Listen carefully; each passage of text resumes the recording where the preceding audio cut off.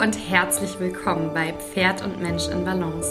Dein Podcast zu den Themen Pferdeverhalten, Persönlichkeitsentwicklung und dem Aufbau einer vertrauensvollen Pferd-Mensch-Beziehung. Ich bin Sarah Busch, Wirtschaftspsychologin, Pferdeverhaltensberaterin und Hufpflegerin. Du bekommst von mir in diesem Podcast jede Woche spannendes Wissen, um dein Pferd noch ein bisschen besser zu verstehen.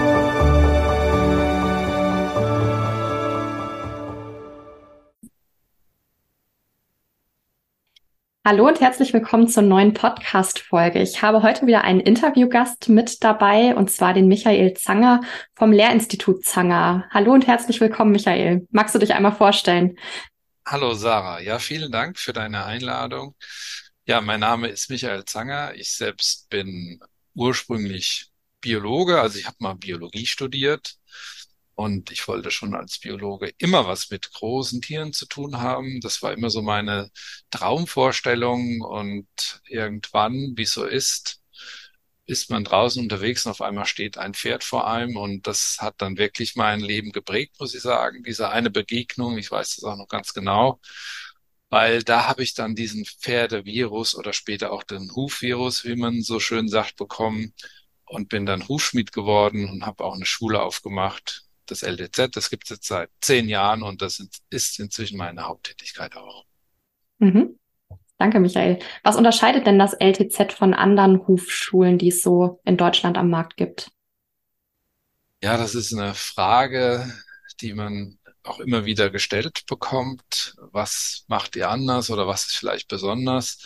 Ich tue mich da immer so ein bisschen schwer zu urteilen, sondern ich versuche dann immer einfach zu sagen, was ist das Spezielle bei uns? Was machen wir vielleicht? Wo legen wir den Schwerpunkt drauf?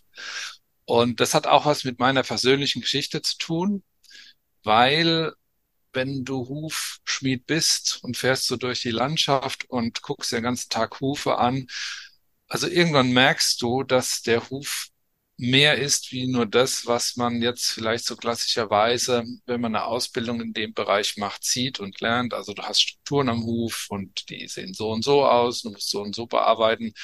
Irgendwann merkt man, also der Huf ist eigentlich das zentrale Element am Pferd. Es ist sowas wie ein persönlicher Abdruck des Pferdes, seiner ganzen Bewegungsstruktur, seiner ganzen Geschichte, auch von Krankheitsbildern. Und wenn wir den Huf wirklich verstehen wollen, und da bin ich felsenfest davon überzeugt, müssen wir nach oben schauen ins Pferd. Viele kennen ja diesen Spruch, ich glaube, der ist recht bekannt, ohne Huf kein Pferd. Und die spannende Frage, die sich für mich irgendwann ergeben hat, ist einfach, wie sehe ich denn eigentlich diesen Spruch? Wie verstehe ich diesen Spruch? Schaue ich vom Huf ins Pferd? Ich glaube, das machen viele. Oder schaue ich vom Pferd in den Huf? Also inzwischen bin ich der Meinung, dass man viel mehr von oben schauen muss in den Huf, weil dann kann man erst verstehen, wie er sich ausbildet. Natürlich hat der Huf auch einen Einfluss auf das Pferd, ist ganz klar. Aber ich glaube, dass alles, was oben passiert, und deswegen brauchen wir ein grundlegendes Verständnis von Anatomie und Biomechanik, dass das viel prägender ist. Und das ist etwas, was wir in unserer Ausbildung ganz nach vorne schieben.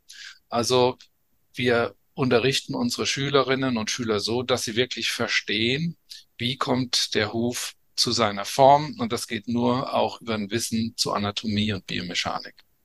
Mhm. Und wir haben ja auch am LTZ den Zusatz biomechanisch geschulter Hufpfleger, wahrscheinlich genau aus dem Grund. Genau, das war im Prinzip auch die Frage, wie man das dann nennen möchte. Und dafür steht das BMG. Es gibt ja viele Begriffe, wenn es um Hufbearbeitung geht. Und wir haben gesagt, wir nennen einfach neben dem klassischen Begriff Hufpflege und ergänzen das dann mit BMG. Mhm.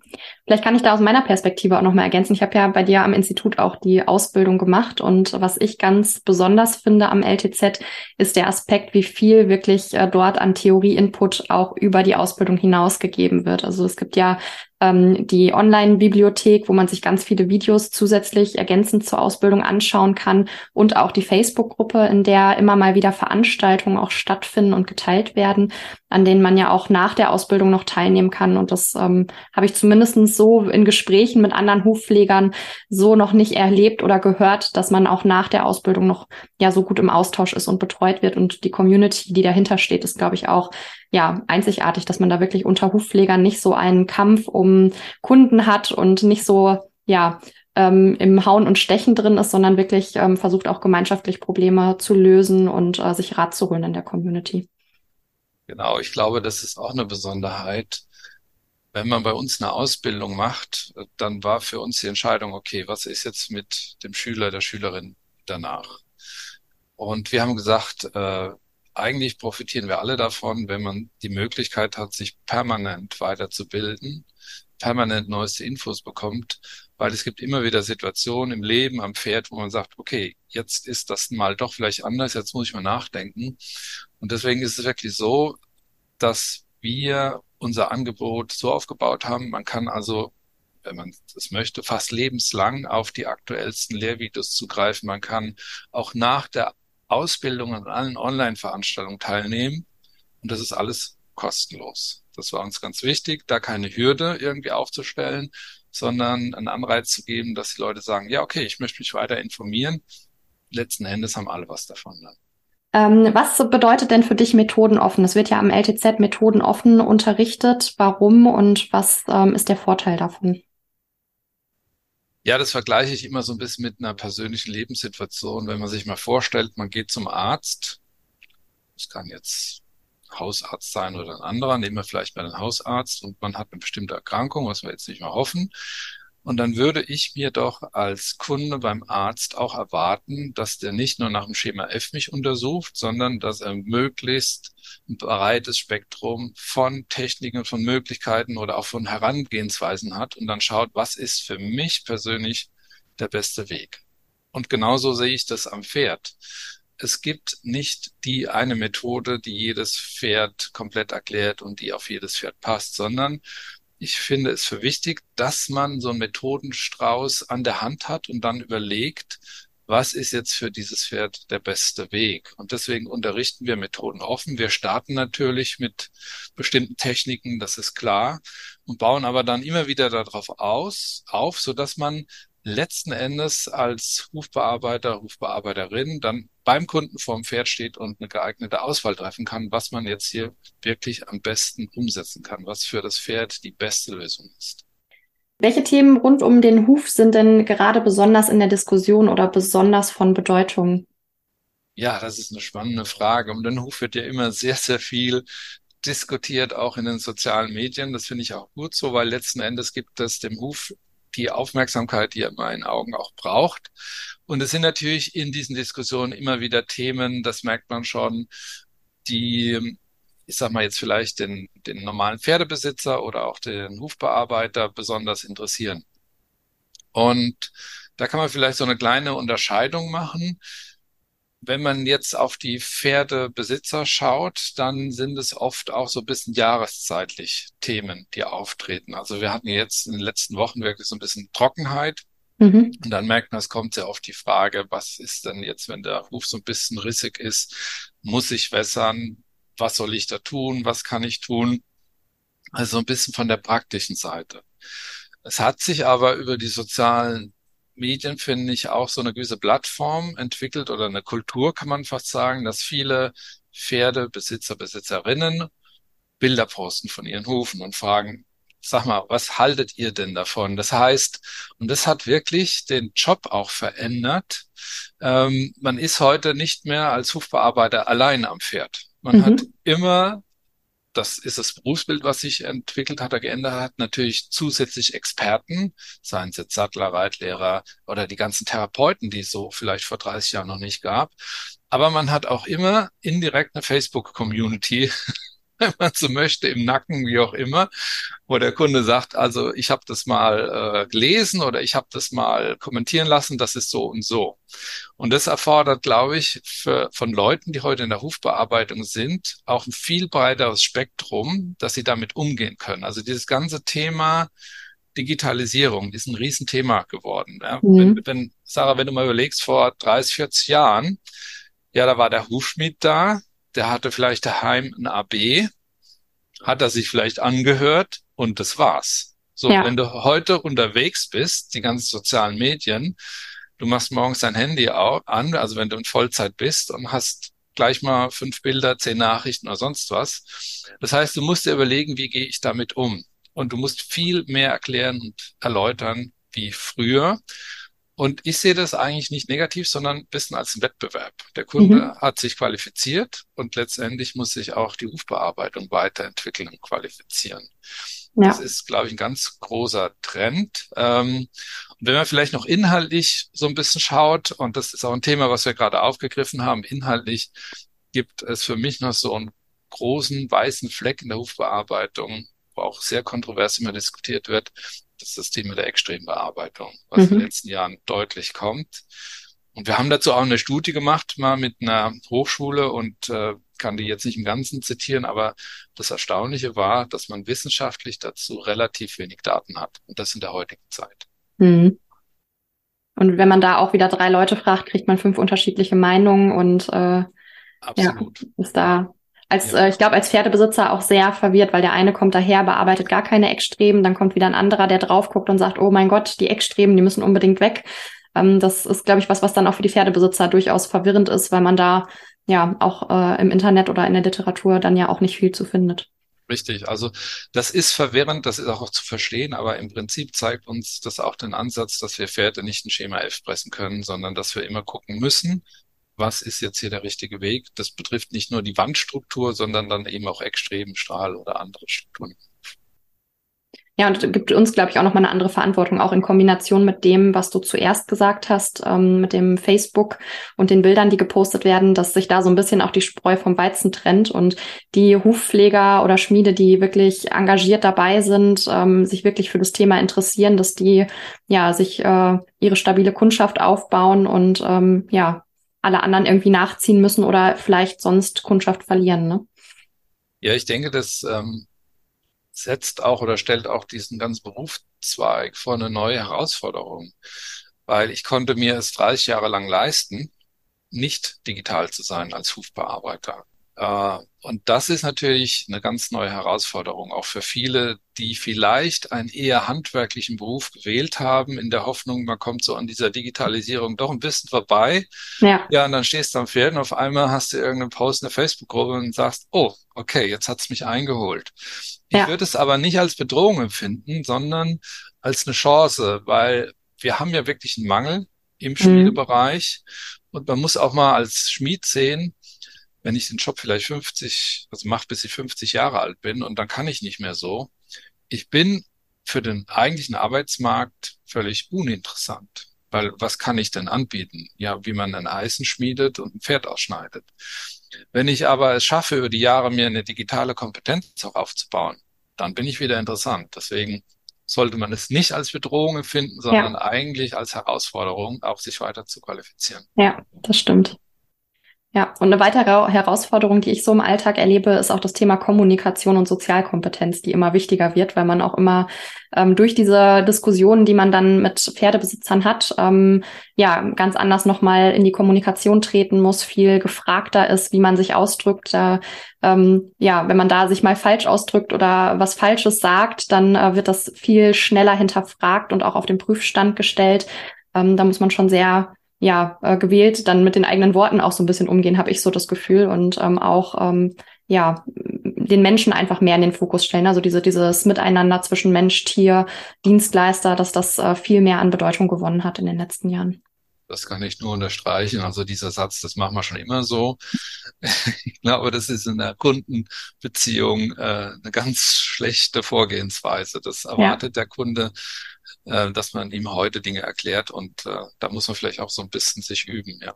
ja. Aber es macht auch Spaß, finde ich, wenn man dann wirklich engagierte Kunden dabei hat. Ich mache das zwischendurch auch, dass ich Raspel-Coachings anbiete, dass viele meiner Kunden schon selber mitarbeiten am Pferd, um die Bearbeitungsintervalle zu überbrücken, wenn mal irgendwie was ausbricht oder der Huf sich anders entwickelt, als wir das vorher geplant haben, dass die so ein bisschen in die Eigenverantwortung kommen, und finde das auch durchaus spannend, wenn die Besitzer dann ja in diese Eigenverantwortung auch reinkommen, die übernehmen und man nicht als Dienstleister dahin kommt und vielleicht auch an den Pranger gestellt wird, warum ist das denn jetzt so gelaufen? Du hast doch gesagt, der Huf entwickelt sich anders. Es ist halt immer noch ein Lebewesen, abhängig von Außeneinflüssen, und da ist es ganz gut, wenn man dann auch enger im Austausch sein kann und den Besitzer mit einbinden kann. Genau. Kann ich nur unterstreichen, ja. Ja.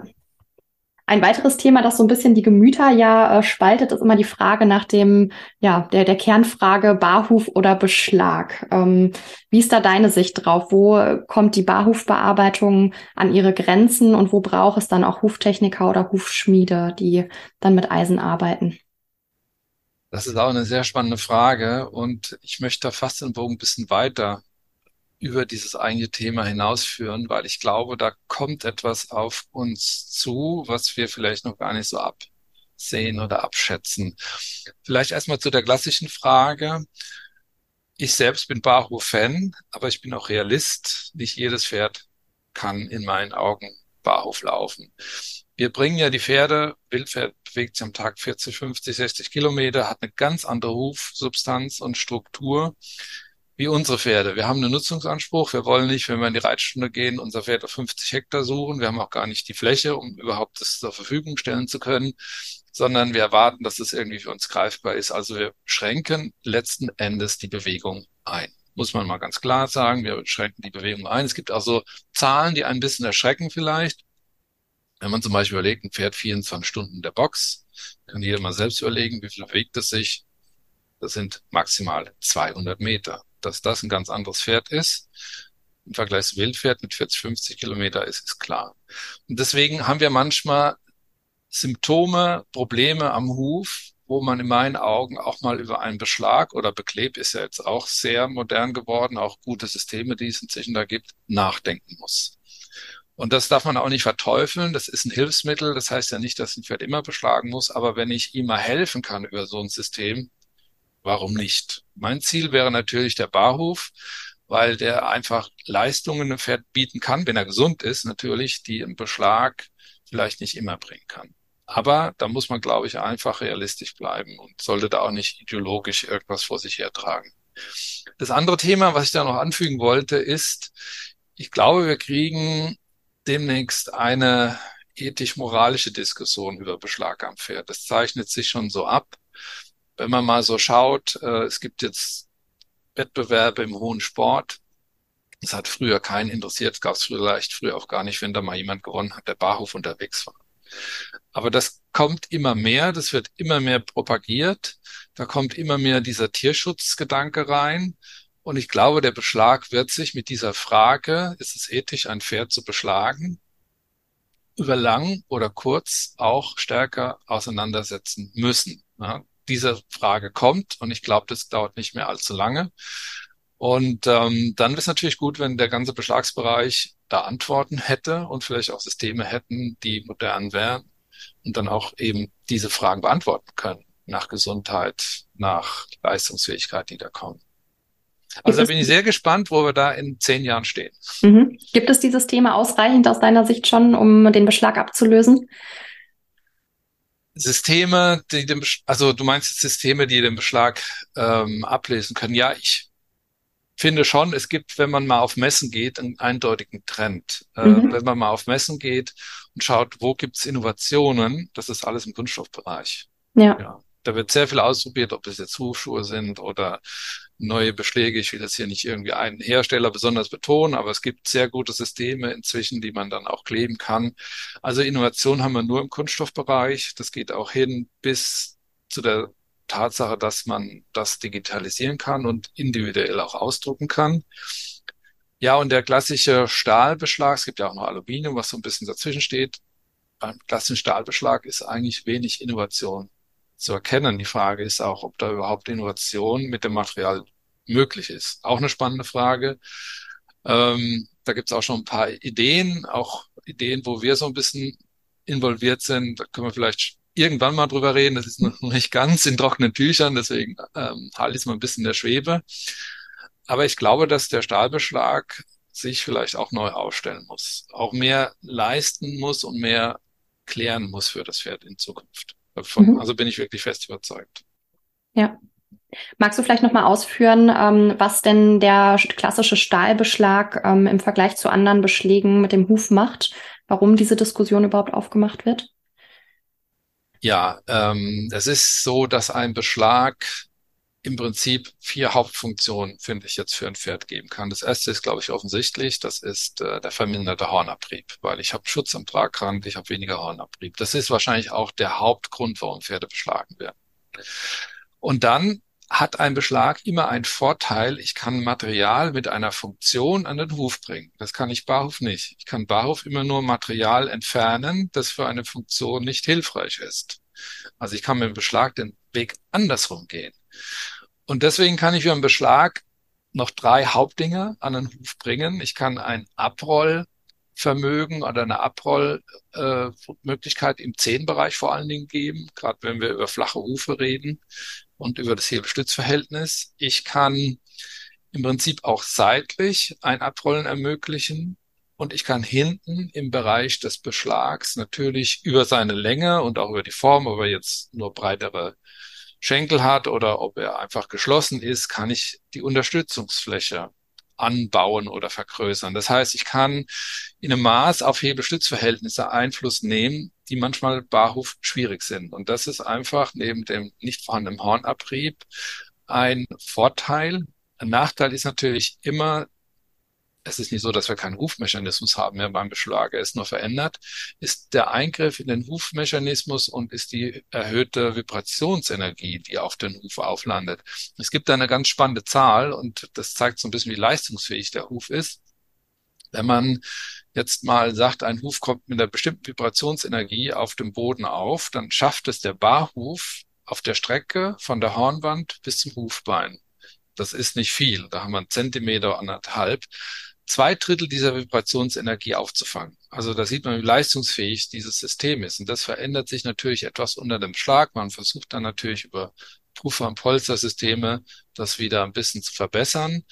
Aber das ist so die Richtung, wo der Beschlag hingeht. Also ich kann für ein Pferd etwas anbieten, was ich Barhof nicht kann. Und das sehe ich auch als Vorteil. Und ich versuche über die Beschlagswahl oder über Systeme, die eine Polsterung und Puffer schaffen, die Nachteile abzufangen.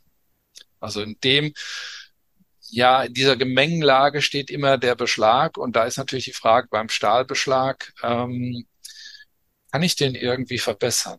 Kann ich da irgendeine Innovation reinbringen, die dem Stahl vielleicht wieder eine gewisse bessere Zukunft gibt? Also er wird immer da sein, das ist ganz klar. Aber er ist halt nicht mehr in dem Maße präsent, glaube ich, wie es noch vor 20, 30 Jahren war. Mhm. Ja, sehr spannend. Ja. Danke dir für die Ausführung. Gibt es sonst noch irgendwas, was aus deiner Sicht gesagt werden sollte zum Thema Hufbearbeitung, was noch gerade relevant ist am Markt? Irgendwelche Trends, die du noch auf dem Schirm hast? Ja, aktuelle Trends, wie gesagt, das eine ist das Thema mit dem Kunststoff und wo auch der normale Kunde immer mehr zu Klebesystemen übergeht, die er selbst anbringen kann. Ich glaube, das ist ein Thema, aber haben wir schon ein bisschen drüber gesprochen.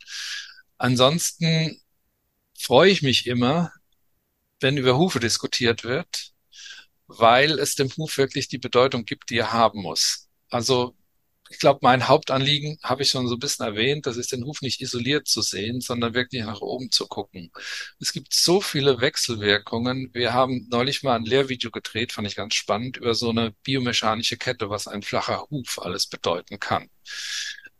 Ausgehend von einem Problem vielleicht mit dem Zungenbein. Also das ist jetzt eine Kette, die kann ich jetzt hier nicht aufmachen. Das wäre vielleicht auch ein bisschen zu komplex, aber ich will nur sagen, wenn man so Ketten durchdenkt, was zum Beispiel ein flacher Huf bedeutet, dann kann es bis zu Erkrankungen führen. Spart hinten links. Es kann führen zu Magen, Verdauungsproblemen, zu Zahnproblemen, wo man gar nicht dran denkt. Und wenn wir es schaffen, in den nächsten 10, 20 Jahren, und vielleicht können wir als LTZ einen kleinen Beitrag leisten, dass man diese Ketten mehr versteht und mehr versteht, warum ich bestimmte Dinge am Huf berücksichtigen muss und über den Huf dabei rausdenken kann, dann glaube ich, ist das so eine Zukunft, in die wir uns bewegen sollten. Und da ist noch ein bisschen Arbeit zu tun und wir versuchen halt mit unseren Angeboten da einen kleinen Beitrag zu leisten. Ja, sehr spannend. Genau. Und wer sich das LTZ mal genauer angucken möchte, es gibt eine Internetseite, die würde ich in den Shownotes einfach mal verlinken, genauso wie die offene Facebook-Gruppe, in die man sich mit einklinken kann, die, glaube ich, auch schon ziemlich groß ist, eine riesengroße Community, wo es auch immer mal wieder Hufwissen für Pferdebesitzer gibt, wo ihr auch regelmäßig, glaube ich, Veranstaltungen inzwischen macht, ne, wo sich Pferdebesitzer informieren können über den Huf und Themen, die damit zusammenhängen. Das würde ich einfach mal mit verlinken, dass man da den Absprung hier über den Podcast auch findet. Genau, vielleicht, das ist ein gutes Stichwort, Sarah, vielleicht kann ich zu dieser Gruppe noch was sagen. Also es Ja, hat mich gerne. sehr gefreut. Diese Gruppe hat über 20.000 Mitglieder. Also ich hätte nie gedacht, dass eine Gruppe, die über Hufe spricht, 20.000 Mitglieder findet. Also das ist, zeigt mal auch die Bedeutung des Hufes. Und es ist wirklich so in der Gruppe, wir haben da sogenannte Lives, im Prinzip einmal in der Woche, wo wir uns jemanden einladen aus ganz unterschiedlichen Bereichen. Der muss auch nicht von uns kommen. Wir sind da absolut offen. Das ist immer so ein Forum, wo jemand ein Thema vorstellt und wo man dann auch aktiv mitdiskutieren kann. Und diese Lives bleiben auch weiterhin in der Gruppe. Die kann man sich weiterhin anschauen. Und das ist so ein Angebot, was wir machen. Das macht auch unwahrscheinlich viel Spaß. Wir haben jetzt zum Beispiel so einen kleinen Ausblick noch. Demnächst ist ja die Amerikaner am Bodensee, die ist ja umgezogen, oder die Mustang Makeover. Wir werden also demnächst auch Lives dann mit den Messeleitungen haben zu den Angeboten dieser Messe. Also auch da kann man sich dann entsprechend informieren. Und ja, wenn ihr Lust habt, kommt gerne in die Gruppe dazu. Also ich glaube, wir können euch da immer ein bisschen was anbieten, damit ihr auch dieses Wissen so ein bisschen erweitern könnt, was ich gerade angesprochen hat, was ich eigentlich für wichtig halte. Genau. Und dann auch persönlich vor Ort auf der Amerikaner und beim Mustang Makeover. Sehr gerne. Da trifft man dich dann auch vor Ort und kann dich in Live-Vorträgen auch reden hören. Ja, da freue ich mich auch schon drauf. Ja, sehr schön. Ja, dann sind wir am Ende der Podcast-Folge angekommen. Vielen Dank, Michael, für die Informationen und den Überblick über das LTZ und die spannenden Themen, die damit einhergehen. Und ich könnte mir vorstellen, dass wir da vielleicht zu dem einen oder anderen Thema vielleicht nochmal in die Tiefe gehen und ich dich nochmal einlade. Sehr gerne, Sarah. Vielen Dank auch. Und ich hoffe allen, die zugehört haben, dass wir vielleicht das eine bei euch so ein bisschen an Inhalt und Input auch mitgeben konnten. Ganz sicher. Da bin ich zuversichtlich.